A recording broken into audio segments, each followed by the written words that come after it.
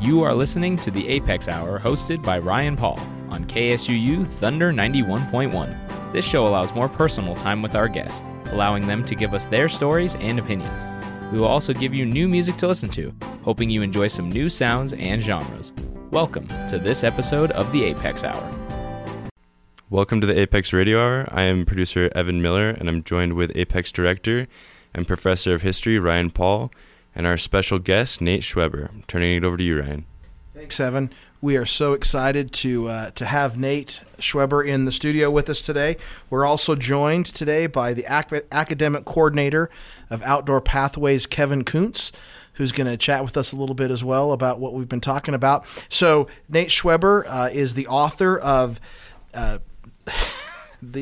we've been talking about this all day. Mm-hmm. The author of an amazing book called This America of Ours, Bernard and Avis DeVoto and the Forgotten Fight to Save the Wild.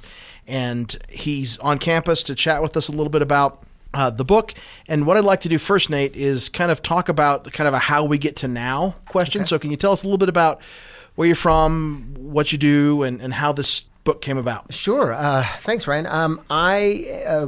I was born and raised in Missoula, Montana, and now I live in New York City. I work as a freelance journalist, and I do a lot of crime reporting in New York City, but I'm really homesick for the West. I still miss Montana, but I love the whole West, and so I've always been trying to pitch story ideas to editors, usually in New York, about conservation in the West. It's something I'm really interested in, and that eventually led me to these two wonderful characters, Bernard and Avis DeVoto. Bernard DeVoto was a native Utahn.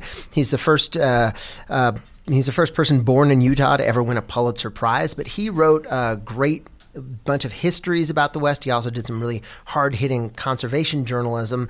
So when I finally met the DeVotos, I got fascinated with them, and that eventually turned into this book project. So let's talk a little bit about Bernard DeVoto. So this is one of those guys that obviously many people today have no idea who he is, but if we were living in the 1940s and 50s in America, we absolutely would know who this guy is, and probably his wife as well. Can you give us a little backstory of him? Well, he was one of the most prominent writers of the middle of the 20th century. His name was mentioned in the company of people like Hemingway and Rachel Carson and F.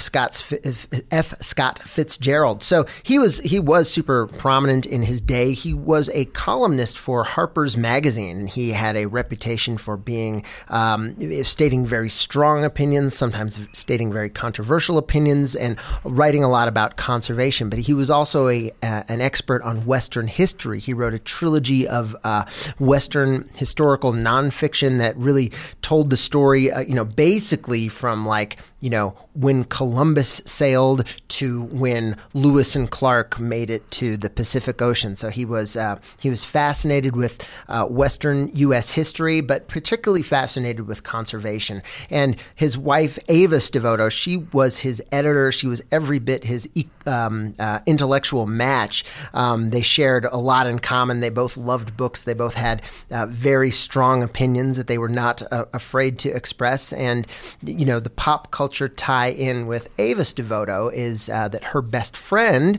was the aspiring, then unknown cookbook author, Julia Child. So Avis and Julia, their friendship is very well known in pop culture. They've been in books, they've been on TV shows, they've been in a movie, but what people kind of don't really realize is that Julia Child was a real friend and ally of both Bernard and Avis DeVoto while they were waging their fights in the middle of the 20th century for public lands conservation.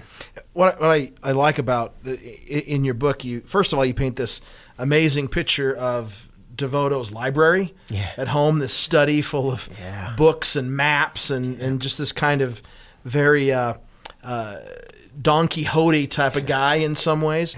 But I also like the fact that he is even before a historian, he's a writer, right? He's crafting he understands the craft of writing, because he's not just writing history books, which will become popular. I mean, these are like Book of the Month Club type history books as well, right? But he's writing for magazines. Can you talk about the magazines of the day in that regard? Yeah, Bernard DeVoto once called himself a literary department store. He would write anything for anybody. So he wrote a lot of different things. He wrote this monthly opinion column for Harper's Magazine, but Harper's didn't pay him very much, so he also wrote serialized fiction for the big glossy magazines of his day, like the Saturday Evening Post. These things were like the Netflix series of their day. So he wrote, he wrote opinion columns. He wrote short fiction. He did write some novels. They weren't particularly memorable, but he wrote novels. But his strongest stuff, his most lasting stuff, the stuff that cemented his literary legacy was this great trilogy of Western historical nonfiction that he wrote. And he comes to that late in his life, right? Like he tries the novel first. Yeah. Right? I'm a novelist. I'm a great writer in this regard, but he comes to that late. And what is the moment when he realizes that maybe this is the way he needs to go? Well, he was born and raised in Utah. He was fascinated with the West. He always loved the West. He always wrote about the West, but he didn't live in the West as an adult. When he was a young man, he moved from Utah to Cambridge, Massachusetts, and he enrolled at Harvard University. And he ended up settling in Cambridge, but he could never stop thinking about the West and missing the West and studying the West. So as he was growing and developing, it just, the stuff that he wrote that he put the most of his heart into, the stuff that he wrote that resonated with the most people because it was the stuff that he cared about the most, it turned out to be his writings about the West. He could write forgettable novels. He could write forgettable short stories. He could write, opinion columns that, riled a lot of people up. But the stuff of his that he wrote that was truly lasting because it really came from his heart was all about the West. And I think that it's interesting to me that how oftentimes in history and in people's lives, you have these moments that happen and change the course of what they're thinking about, right? So Bernard DeVoto is thinking about the West. He's been successful in a couple books, and he's going to writes this book about Lewis and Clark, and you have this amazing story about the Boy Scout troop that writes him a fan letter, right, and draws a picture of it and beg him to take them on this journey. Yeah. But he decides he's going to do the one thing that everybody seems to be doing in post-World War II, which is the Great American Road Trip. Yes, right, and he's going to, correct me if I'm wrong, from Cambridge to the Pacific, follow the Lewis and Clark Trail. Yeah, correct. And you have this description of him doing this, and it reminds me of. Did you ever see 101 Dalmatians? No. And there's Cruella DeVille in the cartoon driving all manically with their big long cigarette. That's he probably Bernard DeVoto. I think like about that yeah. right as they do this, and as they're headed on this journey with their two sons, they have this kind of moment at this steakhouse in Wyoming, right? Is it Wyoming or Montana? Eastern Montana. And they have this moment. And can you talk about that? Yeah. 1946, he was doing research for this book of his that was going to feature Lewis and Clark. He was going to take the research trip of a lifetime with his family. And he was really ecstatic about taking this trip, but he started when he got to the Dakotas to pick up signs that something was wrong in the West, that there was possibly an anti-public lands plot afoot. And so he knew to keep his eyes and ears open, and he got to Eastern Montana, to the little ranching community of Miles City, Montana, and he went to a bar restaurant called the Range Riders Cafe, and he went there because he loved to eat, and he knew that the Range Riders Cafe had the best steak dinner in America. He could get a steak for $1.50 there that was better than anything that he could get in Boston or New York City or Philadelphia. I have to ask, does the Range Rider Cafe still exist? Yes, it's still there in Montana. It's now, I think it's a pizza restaurant and maybe a museum. It's changed since the 1940s, but there's still photos of it. People have sent me photos like this is still in Miles City. But anyway, so when they were in this bar restaurant, when it was really rocking in Miles City in 1946, he eavesdropped and he overheard a, quote, very loud, very drunk cattleman, unquote, at the bar, and he got a tip from this, from eavesdropping on this guy, and he did find out that there was a plan being put together in the West to sell off hundreds of millions of acres of public lands, as many as 230 million acres of public lands, which is like the size of Texas and California put together. It's like as much land as Teddy Roosevelt put under conservation protection. So, yes, they took this really epic road trip across the West because now they weren't just studying Lewis and Clark. They were trying to uncover details about this plot, and it took them all across the West. They met with a bunch of notable people like Wallace Stegner, the novelist who said national parks are America's best idea. They met with Ansel Adams, the photographer. They met with a Forest Service official in Ogden, Utah, who was able to get them their big scoop. He got them all the details they were looking for, and they were able to use that to write a blockbuster article that saved as many as 230 million acres of our public lands from being sold off. Which is interesting in that he turns into almost this investigative journalist, right? You can just see him at night trying to put these pieces together as he's asking people out and people in back rooms and corners and having this thing. And I think it's important to think about, maybe you could talk a little bit about the state of conservation in this. So this is, we're talking, 30, 40 years after Teddy Roosevelt, after the Antiquities Act. Yeah. The National Park Service has been around for, at this point, 30 years maybe? Yeah, about 30 years exactly, yeah. We're familiar with how that's working out. So, but obviously there's been steps back, right? I mean, Franklin Roosevelt's done some conservation, but mostly with the CCC for employment. So as Devoto's thinking about this, where is the state of conservation sitting in the American West? Yeah, great question. Conservation, in conservation history, there's times when conservation has been on offense and times when it has been on defense. And so, starting with Teddy Roosevelt and his creation of the U.S. Forest Service, that was an era when conservation was really on offense. After that, conservation really went on the defense, through the Roaring 20s. Those eras of bonanza farming brought on the Dust Bowl, the Dirty 30s, and that's when Franklin Roosevelt entered the picture. And once again, when the next Roosevelt was in office, conservation was once again on offense. There were new conservation agencies created. There was the Civilian Conservation Corps, the CCC. But then, Franklin Roosevelt dies in 1945, and Harry Truman was the new president, and he was not a great conservationist, but more so what happened was there were some members of Congress that were really anti-conservation and really public lands. And in the Truman years, these members of Congress, they gained a tremendous amount in power. And the main one of those characters is a guy that I write about, Nevada Senator Pat McCarran, who was a wonderfully, spectacularly bad guy in a whole lot of ways. But Pat McCarran wanted to basically sell off all the acres under the jurisdiction of the Bureau of Land Management. The Bureau of Land Management was founded in 1946. It had been a much more activist, much stronger conservation agency. Pat McCarran was somebody who weakened it and turned it into kind of a enfeebled conservation agency, the Bureau of Land Management. So conservation was very much on the defensive come the late 1940s, and that's when the Devotos entered the picture.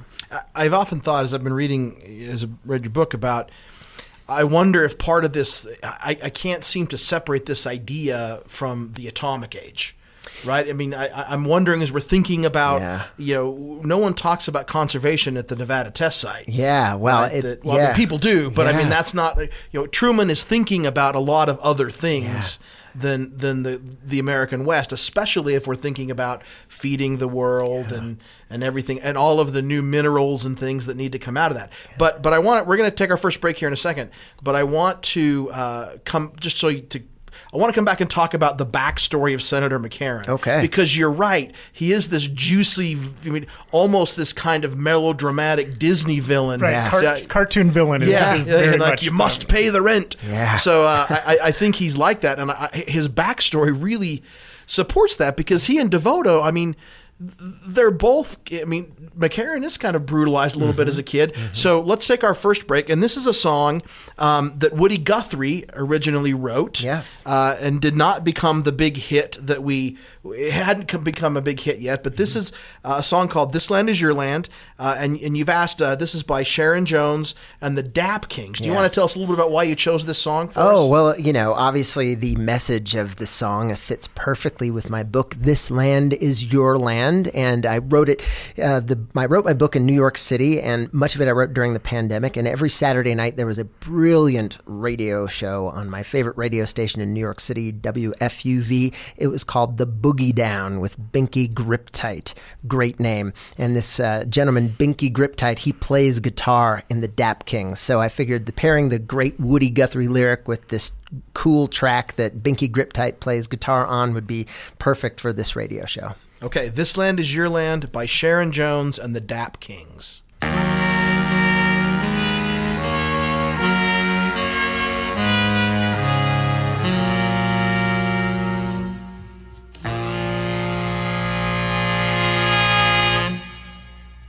This land is your land. This land is my land. From California, well, to the New York Island. From the Redwood Forest to the Gulf Stream waters. I tell ya, this land was made for you and me.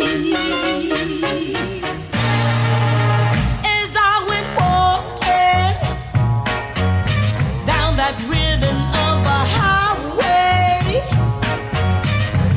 I saw above me all that endless skyway.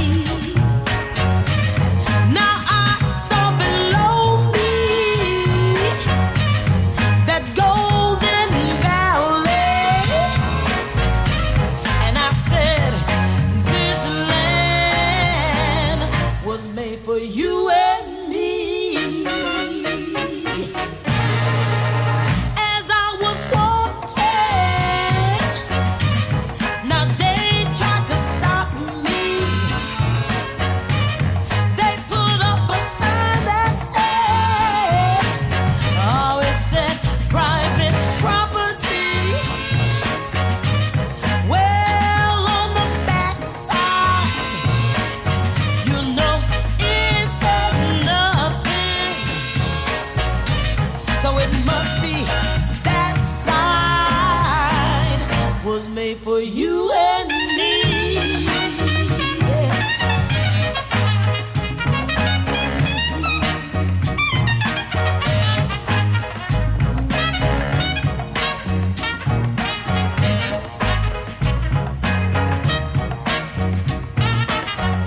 One bright sunny morning,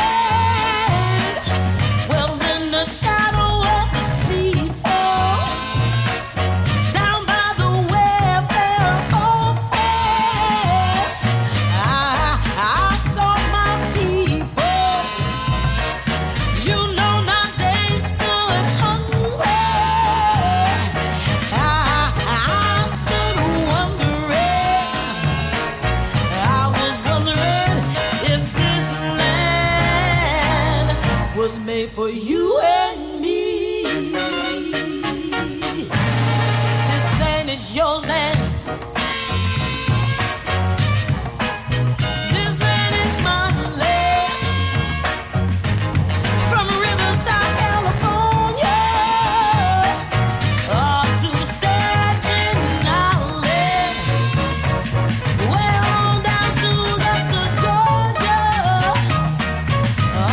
Don't forget to say Philadelphia. We moved on down to Mississippi.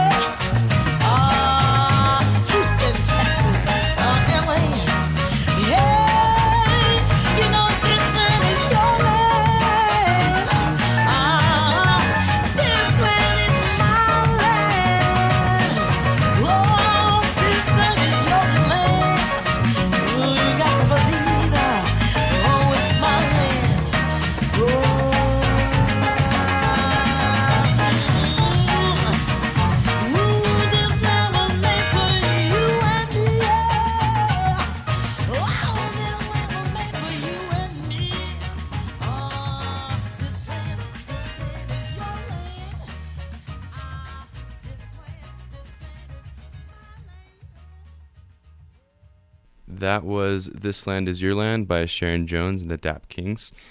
You're listening to the Apex Radio Hour here on KSUU Thunder 91.1. I'll turn it back to you, Ryan. Thank you, Evan. We're excited here to be with Nate Schweber, the author of This America of Ours, Bernard and Avis DeVoto, and the Forgotten Fight to Save the Wild. We're joined in the studio by the academic coordinator for Outdoor Pathways, my good friend Kevin Kuntz, and we left off talking about Senator McCarran. Kevin, do you want to? Yeah, so I love kind of this visualization you've given to Senator McCarran as this cartoon villain. Now, are we talking about the same, when we say McCarran, are we talking about the same name that the Las Vegas airport was previously named after? Oh, yes. That's the same Pat McCarran. And you say previously because, people are starting to look back at Pat McCarran at a lot of the stuff that he did, and that's why his name is no longer on the Las Vegas airport. Pat McCarran is a guy who is, born on a sheep ranch in Nevada. He and Bernard DeVoto they kind of had a lot in common in a lot of ways. They both, were born to, Catholic dads. They both, brought books into the mountains with them when they were kids. They were both very ambitious. Their ambitions both led them to the Northeast, where they had distinguished careers, and they both had reputations for being kind of mavericks and free thinkers. Iconoclasts anyway. So Pat McCarran, he gets into he campaigns as a big supporter of Franklin Roosevelt, and when Roosevelt has his landslide victory in 1932 after years of Herbert Hoover and the Depression, he finally achieves his dream and he's a U.S. senator, and he immediately starts to attack Franklin Roosevelt. And one of the things that he did was Franklin Roosevelt had created a conservation agency to help protect parts of the West that had been really ecologically damaged, the deserts and the grasslands and the prairies and the canyonlands. So Franklin Roosevelt created an agency called the Grazing Service, and Pat McCarran eventually would, use his power on the Senate Appropriations Committee to defund the Grazing Service, and he ended up killing it. So the Grazing Service got smashed down into what is today the Bureau of Land Management. That happened in 1946. And, Pat McCarran was sort of the godfather of the Sagebrush Rebellion, that movement that came along in the late 1970s and early 80s to sell off public lands in the West. And the other thing about Pat McCarran is that he had kind of an ideological twin in the United States Senate, somebody who he was a father figure to, a mentor for, and that person was Joe McCarthy, the senator from Wisconsin and the infamous demagogue. Pat McCarran was a communist, paranoid hunting zealot in the 1940s, and Joe McCarthy really became, the person that he was by emulating Pat McCarran, by acting like him. So, by rights, we should really not talk about the McCarthy era and McCarthyism. We should talk about the McCarran era and McCarranism. But Joe McCarthy was a genius at getting attention. He was great at attracting publicity. But Pat McCarran was a genius at legislating. I mean, he was a bad guy, but he was incredibly effective at what he wanted to do. And so all the laws that really codify McCarthyism, they were passed by Pat McCarran. And these are some of the most oppressive laws that have ever been passed in our history. There was a concentration camp law that Pat McCarran passed. So yeah, he, because his two fields of supreme bad doing were public lands in the West, which in the 1940s, not a lot of people outside the West really cared about. So he was able to really fly under the radar. And then in the McCarthy era, while he was making these laws, nobody was really paying so much attention to Pat McCarran, the person making these laws. They were paying attention to Joe McCarthy, the person who was saying outlandish things and making huge headlines across America. But both of those movements, the anti-public lands movement and the McCarthy era, they come together in this character of Pat McCarran. So how does this sheep farmer's kid actually become a senator from Nevada in the first place? Well, he had run he had run several times for Senate, and he watched his dad in Nevada. His dad was very characteristic of a lot of people in Nevada in the early 1900s. Nevada is the driest state in America, even drier than Arizona and Utah, and there were less than 100 people that owned as much as 75% of all the private land in Nevada, and this was land that had access to water. So this was the land that you could survive on as an agriculturalist. And so McCarran grew up watching just a few people monopolize all this arable land, and his father got pushed away from it, and his father would lose his ranch, and people like his father got pushed away from it and lost their ranches. And so McCarran really grew up hating these oligarchs in Nevada, and these were all out-of-staters. Nevada wasn't owned by Nevadans. Most of the people that owned most of the land in Nevada lived in California, in the San Francisco Bay Area. So Pat McCarran grew up hating these people, and he always ran against them. He ran against them as a populist Democrat, and he always lost because those few people that ran Nevada, many of them out-of-staters, they had a political machine, and they always made sure he lost. So that's why it took this cataclysm of the Great Depression, because these out-of-staters and these oligarchs in Nevada, they owned the banks. They were the ones that made predatory loans to the little ranchers and the little farmers, and they confiscated their land when these people defaulted on their loans. When the Great Depression came along, those banks failed, and so Pat McCarran ran against them, and he got swept into office on the huge tidal wave that swept Franklin Roosevelt into the White House.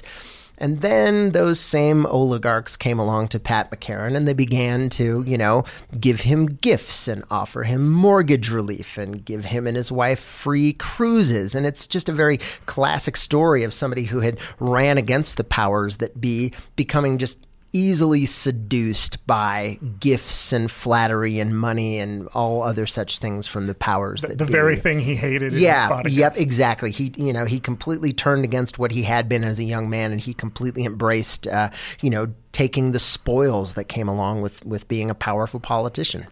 So does that make Senator McCarran in some ways, whether he's a gifted politician or manipulator of public opinion, or just simply someone who is willing to be bought?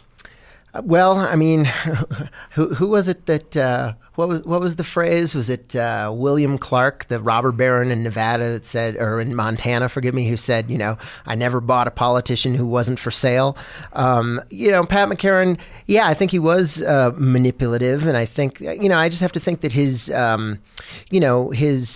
whatever motivated him, he was not really motivated out of an altruistic desire to help people, to help struggling people. I think he was motivated by just being angry that he wasn't cut in on the deals of the spoils that that people who had more money than him were getting.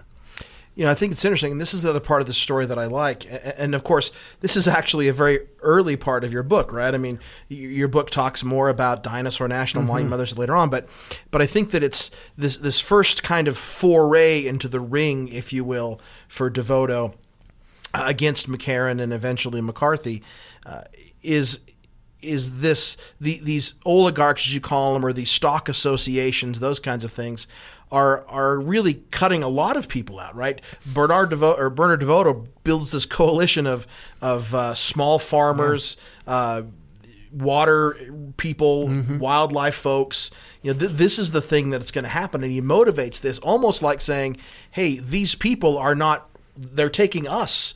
What does he say? This is the Senate's. This is your land. Yeah, this is your land we are talking about. That's why. I mean, that was really why Bernard DeVoto was such a big public lands champion, is because he grew up in the West, and he knew the work of Senator McCarran and his allies. And these were people monopolizing the West. These were a few people who were grabbing up, because they had money, all the private land that they could in the West, and they were pushing out, struggling ranchers and struggling farmers, people who didn't have the money to buy the acres that had access to water. And so that's why Devoto was such a champion of public land, is because it democratized access to water. National forests are the watersheds. That's where water comes from. And on these, Bureau of Land Management lands, before the BLM came in and created the lease system where people got to lease grazing ranges, those ranges were just monopolized by whatever the biggest cattle or sheep association there was. So yeah, the struggling agriculturalists, they were getting pushed out by the land monopolists. But not only was it the struggling agriculturalists, it was also the hunters and the hikers and the Native Americans that wanted to collect medicinal plants. All of these people had a common enemy in a keep out, no trespassing sign hanging off a barbed wire fence. So that's why Devoto was a champion of public lands, because it brought together a diverse coalition of people that, were able to use the land for, multiple uses, as the motto of the Forest Service is. Which is interesting because, only 50, 60 years earlier, the cattle folks and the sheep folks were like war, killing each other, right? I mean, lynching each other for this land. And now they're united in this ultimate, as Bernard Devoto calls it, the land grab. Yeah. So, the other thing I like about is in this book is they talk about the fan mail that Devoto gets, and there's this one woman who writes him about, thanks for giving me a voice, because talk about these hearings that McCarran would hold in these places for the federal officials. Yeah, great question. I mean, this is an insight into the way that Pat McCarran operated. It was very manipulative. It was very duplicitous. So, in order to go to war against Franklin Roosevelt's conservation policies, Pat McCarran announced that he was going to do something that sounded very fair and democratic. He said he was going to go across the West and hold a bunch of open public meetings where any citizen could come and voice concern about public lands. But secretly, McCarran curated these meetings so that only the people that he wanted to hear from, which were the West's biggest cattle ranchers and the West's biggest sheep barons, and again, these were the people that made the biggest campaign donations to Pat McCarran and gave Pat McCarran the nicest suits and the nicest vacations. Pat McCarran made sure that these people got the best speaking times. He made sure that they got the longest speaking times. He would send members of his staff to go pay house calls to them and ask them, what do you want to talk about? What do you want Senator Pat McCarran to know? There are a bunch of examples I found. Some of these, cattle kings said, we're not comfortable with public speaking. Pat McCarran would send members of his staff to their home ranches to walk them through and rehearse them and coach them on what to say at these McCarran hearings. So these were very rigged. They were very biased. And he diminished and dismissed the voices of people he didn't want to hear from. And this was a plurality of Westerners. These were small ranchers and Native Americans and hunters and hikers and anglers and wildlife lovers and trade unionists and municipal water suppliers and irrigation farmers. And eventually, as Pat McCarran became more powerful and more paranoid, he went from just diminishing and dismissing the voices of people he didn't want to hear from to demonizing them. He began to say that they were disloyal to America, possibly communist. So he really escalated in his, in his persecutorial mind. Which ties in again to the post-atomic world, right? Yeah. The great enemy. Mm-hmm. And not only that, but not invite, because he controls the funding. Yeah. He commands, if you will, these government officials to come to these hearings and then does not let them speak. Yeah. It's like, you're going to come here and get beaten up. That's right. Yeah. During the McCarran hearing, again, World War II came along, and with everybody distracted by a world war, McCarran really escalated those public land hearings that he was holding in the West, and they turned sadistic. He used to order employees of the U.S. Forest Service and the National Park Service and an agency called the Grazing Service, which he destroyed, which would become the BLM. He would order employees from those conservation agencies to attend his meetings, and he would forbid them to speak, and he would invite his hand-selected audience members to shout insults at them. One of McCarran's aides explained that the purpose was to affect these conservation professionals criminals, quote, psychologically, unquote. So I have to ask, why would these public land employees attend these things? If a U.S. senator, if you work for the Forest Service and a senator says you have to be at my meeting, like, are you going to tell a U.S. senator no? Yeah. I guess, okay. Yeah. So. That's why. And they probably told somebody, and then usually be the intern or the youngest member of the Forest Service has to go and sit and listen. And he would make them drive him around. This was the time of gas rations and rubber rations because of World War II. He would make the Forest Service drive him around the West, even on personal trips. So he was very crooked and very deceitful and very manipulative. Well, as we move into our next break, let's talk about something that can be. This song, it references something that can be crooked, but it's also a very in a good way. very un-McCarran thing. Mm-hmm. But this is a song called "Mountain Stream" by you that you did with a group called the Demolition String Band. Yes, great friends of mine in New York. Yes. So why don't you give us this little intro here? All right. Well, writing a book was kind of my plan B. I tried to do some music in New York, and I made a record a couple years ago with a really cool producer, Eric Roscoe Amble. He used to play with Joan Jett, and Steve Earle has produced a whole bunch of records. And this was a song that I wrote that is kind of John Denver-y, but it's about my favorite place in the world, a mountain stream. The best mountain streams, I believe, are on public lands in the West, and playing banjo and mandolin on this song are my friends Boo Reiner and Elena Skye, better known as the Demolition String Band. And so this was a really fun project to do, to record this sort of pro-public lands song that I wrote. All right, so this is Mountain Stream by Nate Schweber with the Demolition String Band.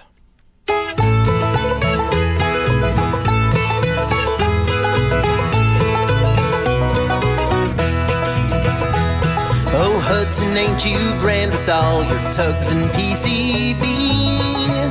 Your water's always called out to my curiosity.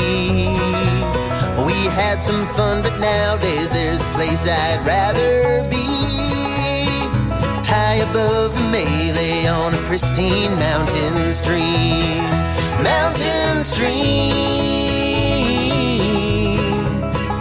running in my dreams. I looked far and wide of every place I've seen. Nothing moves me like a mountain stream.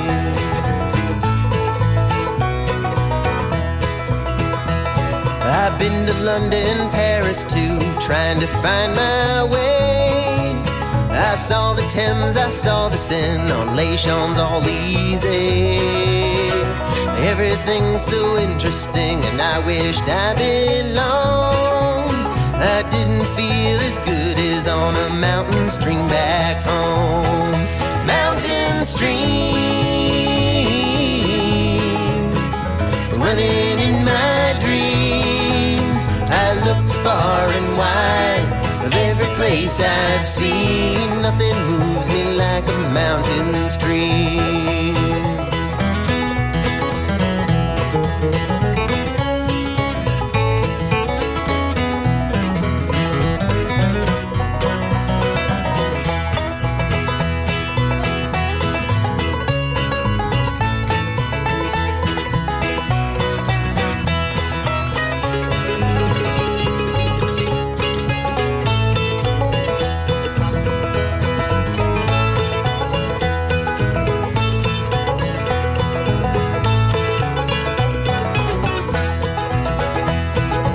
If I reach the pearly gates and I get asked inside, I hope I find the paradise I knew before I died. Heaven in its theory is a sure sight to be seen, but I won't wanna be there if it ain't a mountain stream. Mountain stream, running in my dreams. I looked far and wide of every place I've seen. Nothing moves me like a mountain stream. Nothing moves me like a mountain stream.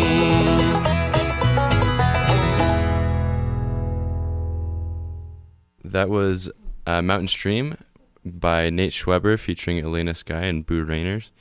You're listening to the Apex Radio Hour here on KSUU Thunder 91.1. I'll turn it back to you, Ryan. Thank you, Evan. So again, we're here with Nate Schweber and our friend and colleague, the academic coordinator for Outdoor Pathways, Kevin Kuntz. We've spent some time talking about Bernard DeVoto. I mean, your book obviously features him significantly. We spent some time talking about his nemesis, Pat McCarran, and those kinds of things. But we should spend some time talking about Avis DeVoto, who in her own right is as amazing and as incredible. And in fact, I would argue that Bernard DeVoto can't really become Bernard DeVoto without Avis. Let's talk about her. Yeah. Avis DeVoto is totally awesome. And part of what was really exciting for me about working on this project is, I love stories about conservation. I love books about conservation. I'm grateful for all the conservation forefathers out there. There is something that a lot, and I'm not the first person to point this out, but there's a sort of a narrative that a lot of the foundational texts in conservation history have, which is of like generally a guy, usually a white guy, usually has a lot of money, comes from the east into the west, sees these incredible landscapes, in the form of like Teddy Roosevelt to shoot a buffalo, or John Muir to exalt in the range of light the Sierra Nevadas, and then dedicates their lives to saving it. So what I liked about this story about the DeVotos was it wasn't that. It was really a story about an incredible marriage. It was a story about an incredible man and woman together who were both fighting for conservation. So Avis DeVoto, Bernard DeVoto was a real mercurial character. He was incredibly smart. He could get very angry. He loved to eat. He was not an easy person to be a partner with. So it took a very special person to be with him, and Avis DeVoto was his equal in every way. She was as smart as he was. He even said she could write better than he could. But they had these ways that they really complemented each other because, DeVoto loved to write. Avis loved to edit. DeVoto loved attention. Avis loved her privacy. DeVoto loved to eat. Avis DeVoto loved to cook. So they really worked well together. And, so every word that, ever got published under the name Bernard DeVoto, it had been edited and critiqued and pored over by Avis. She checked all his facts. She did his indexing. She also, kept him sane. She kept him well fed. She raised their 2 sons. So she was an incredible woman. And, I tell the story in my book, as these conservation fights were heating up, Joe McCarthy began to attack magazines that published Bernard DeVoto, and he started to get blacklisted. And this is when Avis really stepped up, and she started to suggest to Bernard DeVoto stories that he could write, sometimes under a pseudonym to compensate for his getting blacklisted. And so because of Avis, Bernard wrote about kitchen knives in Harper's Magazine, and that got him a fan letter from then unknown Julia Child, who was living in France and dreaming about writing a cookbook. And Avis wrote to Julia, and Julia wrote Avis back, and they became best friends for the rest of their lives. And we've seen that friendship depicted in pop culture a lot. It's in the movie Julie and Julia. It's in the HBO Max show Julia. It's been in books. It's been in other stuff. Which is funny when you were showing pictures of Avis and talking about her fashion sense. I immediately thought of Bebe Neuwirth as Lilith from Cheers. Oh, wow. So when you showed the clip of her from the HBO series, I was like, obviously I wasn't the only one who had that thought. Some casting director saw her and thought, there you go. That's Bebe Neuwirth is Avis. So, Avis just had this life force. She had this really striking, really strong personality, great sense of fashion, great sense of adventure. And so, we know more about her great friendship with Julia Child. But, one of the things that I learned when I was researching this book is that, she was able to be this incredible professional partner to Julia Child because she had already been this incredible professional partner to Bernard DeVoto. And, Julia Child and Bernard DeVoto, they had certain things in common. They both were extremely forceful personalities. They both loved attention. These were spaces that Avis felt very comfortable, being inside. She could be her own person. She could, have her own opinions and thoughts, even though she was, sort of this lesser known partner of a very well-known and outspoken celebrity. So, it was because of Avis DeVoto that Julia Child got her breakout book deal. And to the day she died, Avis was, Bernard DeVoto died in 1955. She and Avis DeVoto and Bernard DeVoto had been married for 33 years. It was just devastating to her. She would die in 1989, so she lived, another 3+ decades. And for the first part of her adult life, she was absolutely romantically and professionally devoted to Bernard DeVoto. And for the last half of her adult life, she was absolutely professionally devoted to Julia Child. All the Julia Child TV shows, Avis was behind the scenes. The books, she helped edit them. She helped conceive them. Avis DeVoto was the only person who Julia Child deputized to answer her fan mail. And they actually spoke on the phone the day before Avis DeVoto died. They were, she was with Bernard DeVoto till death did them part, and she was then with Julia Child till death did them part. And I think there's interesting that so she says, "Hey, Bernard, write about kitchen knives," because Avis DeVoto herself was a cookbook reader, right? Yep. And an editor. I mean, that was part of her gig, bringing in money. Well, let's talk about that. Yeah, Avis was, ever since she was a little girl, she grew up on the northern peninsula of Michigan, and she was always fascinated with food. As a little girl, she remembered watching her mother cook. Her father would hunt deer. She was interested in the recipes that they made, but also in the mining community that they lived in Houghton, Michigan. There were lots of immigrants from England and Wales, and she was interested in the recipes that they made and how they changed when they, combined with influences from, Native Americans and trappers in North America. Food just always fascinated her. So she contributed to cookbooks. She wrote chapters for cookbooks. She collected cookbooks. This is in the 30s and the 40s. She loved to read cookbooks. As we were chatting during one of the breaks on these road trips that they took across the country. There was one where they ended up in a CCC cabin in the mountains of Idaho for days and days. And Avis went literally she got cabin fever, and she was writing letters and saying that she just wished she brought some cookbooks that she could read up there. That would have made her happy, reading cookbooks. That's her literature preference. Yeah.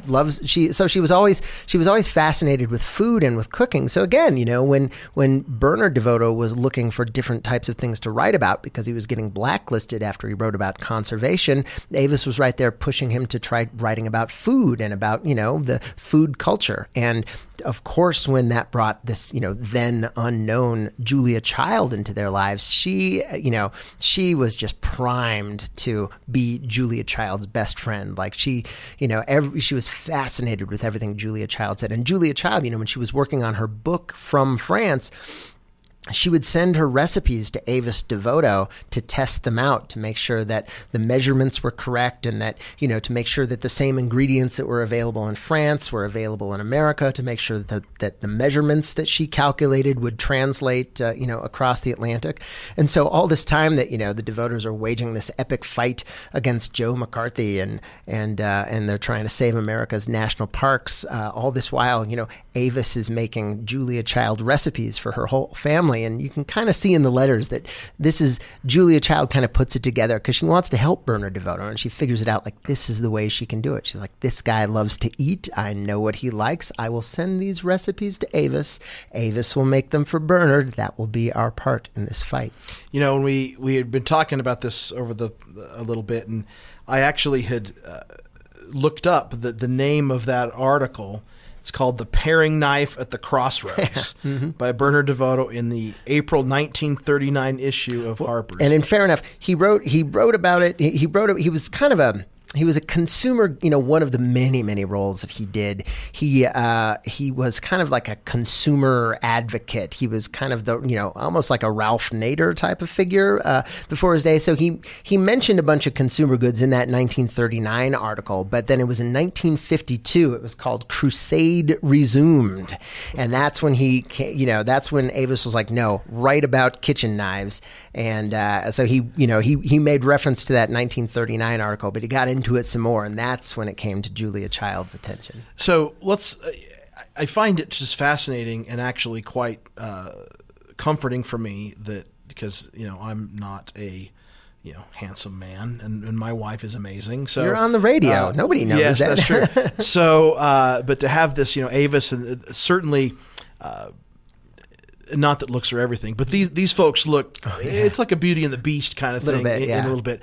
But she is devoted to him, even when another, arguably more handsome, more well-known guy tries to split them up, and maybe we should talk about that. Well, they had a great marriage. They had a successful marriage. They were married for 33 years. They were married till death did them part. They're also humans, and marriage, as we all know, all of us who are married, and Evan, you will soon learn when you are married. But marriage is totally awesome. It's the most rewarding thing in life. It also can be challenging. So, when the DeVotos were together, they became friends in the 1930s with the poet Robert Frost, and initially this was Bernard DeVoto thought Robert Frost was not only the greatest living American poet, he thought he was the greatest living American.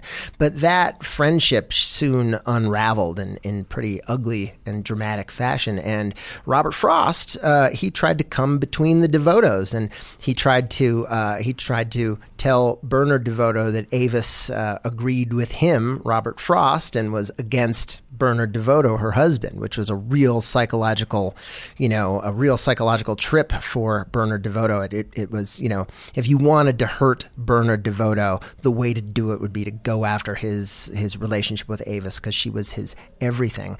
And also at the same time, Bernard DeVoto, he had a long relationship with another young woman. It was never a physical relationship. There was a young woman named Catherine Stern. She wrote for the New York Times. When she was in her mid-20s, she got tuberculosis, and she lived out the rest of her life inside of an iron lung. And from there, she wrote Bernard DeVoto a fan letter. And though they never met in person, they swapped hundreds and hundreds of intimate letters. And Avis knew about this, and she was okay with it because she knew about just the stress and the psychological ordeals that Bernard DeVoto was going through, how much they shook him. She knew about his depressions. He was sometimes suicidal, and she was okay with anything that he did to regulate his mood. So if it made him feel better to write Kate Stern a letter, she was okay with that. And then, she would always be there talking to him and helping him get through his words and supporting him and, helping him eventually raise his family. Yeah, it's an amazing story of all of the tale of how all of these folks kind of interact and work together. So let's move into our last break before we get to the final segment. And the song that you've selected here is called My Babe by the great Little Walter. Yeah. Why don't you share us a little about it here? There's a scene in my book that takes place in a private club in New York City. It's an old Jewish club. It's called the Harmony Club. And by wonderful happenstance, I actually got to go inside the Harmony Club because as we learned when I got my song on the radio during that last break, I play music, and I was friends with the guy that managed the club, and he needed a blues band to play a barbecue feast for the private exclusive club members one night. So he asked me to do it. So I got to go inside this club, and we played a whole bunch of Little Walter's songs, and he's the greatest Chicago blues harmonica player that ever lived. And this is a song that, it also fits with the DeVoto's relationship. It's My Babe, and it's great. My Babe by Little Walter.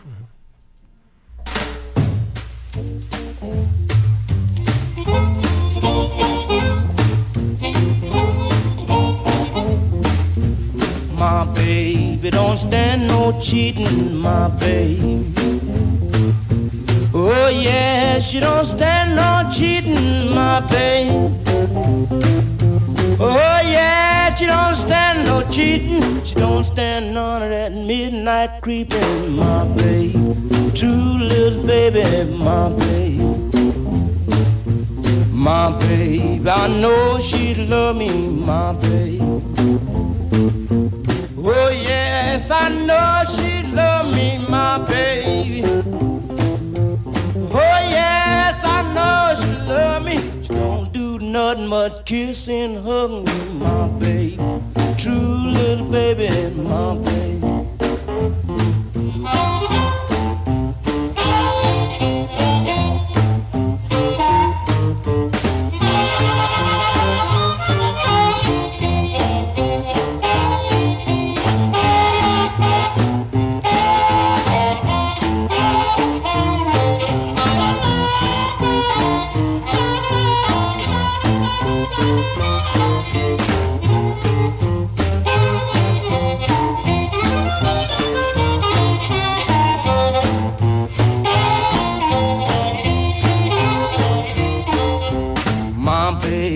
don't stand no cheating, my baby.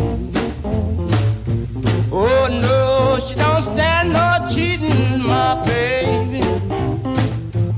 Oh no, she don't stand no cheating. Everything she do so pleasing, my baby. True little baby, my baby. My baby don't stand no fooling, my baby. Oh yeah, she don't stand no fooling, my baby. Oh yeah, she don't stand no fooling. When she's hot, there ain't no cooling, my baby. True little baby, my baby. True little baby, she's my baby. True little baby, she's my baby. True little baby, she's my baby. True little baby, she's my baby. That was My Babe by Little Walter, and you are listening to the Apex Radio Hour here on KSUU, Thunder 91.1. I'll turn it back to you, Ryan. Thank you, Evan. This is the last segment of our show, and if those of you who've heard it before or listened to our podcast know, this is where we always talk about what's bringing us joy. So we'll start with you. Nate Schweber, what are you currently watching, reading, listening to, or playing that is bringing you joy? This is a tough one. I wish that I was listening to the new Rolling Stones album, but it doesn't come out till October 20th. So I think I'm going to have to go with the answer of the TV show Reservation Dogs. It's in the third season, just got released. Sadly, it's the last season, but I've loved every episode of every season. I don't want it to ever end, and I'm savoring this last season. It's on Hulu, right? I think so. Like yeah, I think so. But I've heard so many good things. I'm letting it pile up so I can do all of it at once. Yeah, there you go. It's a wonderful show. All right, our good friend Kevin Kuntz, what are you currently watching, reading, listening to, or playing that is bringing you joy? I've been watching the live action One Piece on Netflix, and kind of on the side, I'm watching the animated, and I'll catch up on the animated, and then I'll watch the live episode that kind of matches the animated side of that. No, a lot of fun. It's pirates with superpowers, which I had no familiarity with it going in, so I've enjoyed it. Is it a kids show? No, not necessarily. There's some adult themes. One Piece. All right, Evan Miller, what are you currently watching, reading, listening to, or playing that is bringing you joy? Currently, my fiance and I have been watching true crime docuseries on Netflix, which are honestly, it's been fun because they're kind of like puzzles. Like it kind of brings you along right when they're solving the crime, but they're not the most uplifting things to watch necessarily. But it's been a fun way, just kind of because it's hard to watch like full series. Just been busy, and so just like little episodes of something here and there has been fun. But yeah. All right, Ryan Paul, what have you been watching, reading, or listening to that is bringing you joy? I am late to the party here, but I am discovering and watching Star Wars Rebels. Oh yeah. So I'm a '70s kid. I saw Star Wars in the theater, but I've been coming to this. I didn't see it all when it came. I didn't see it when it came out. I wasn't an episodic guy at that moment. But Ahsoka's come out now, and I have a good friend who says you shouldn't watch that until you finish Rebels. Ahsoka is the sequel to Rebels, and Right. and I will argue Rebels is the best of the Star Wars animated. So I saw Clone Wars. I was a little concerned at the first season of Rebels that it was going to be more, like TV7 kid stuff, but as it moves further, it gets pretty complex and pretty intense. So that's what I'm watching that's bringing me joy. So with that, we want to thank Nate Schweber for being here, from traveling all the way from New York to chat with us, and please pick up his book.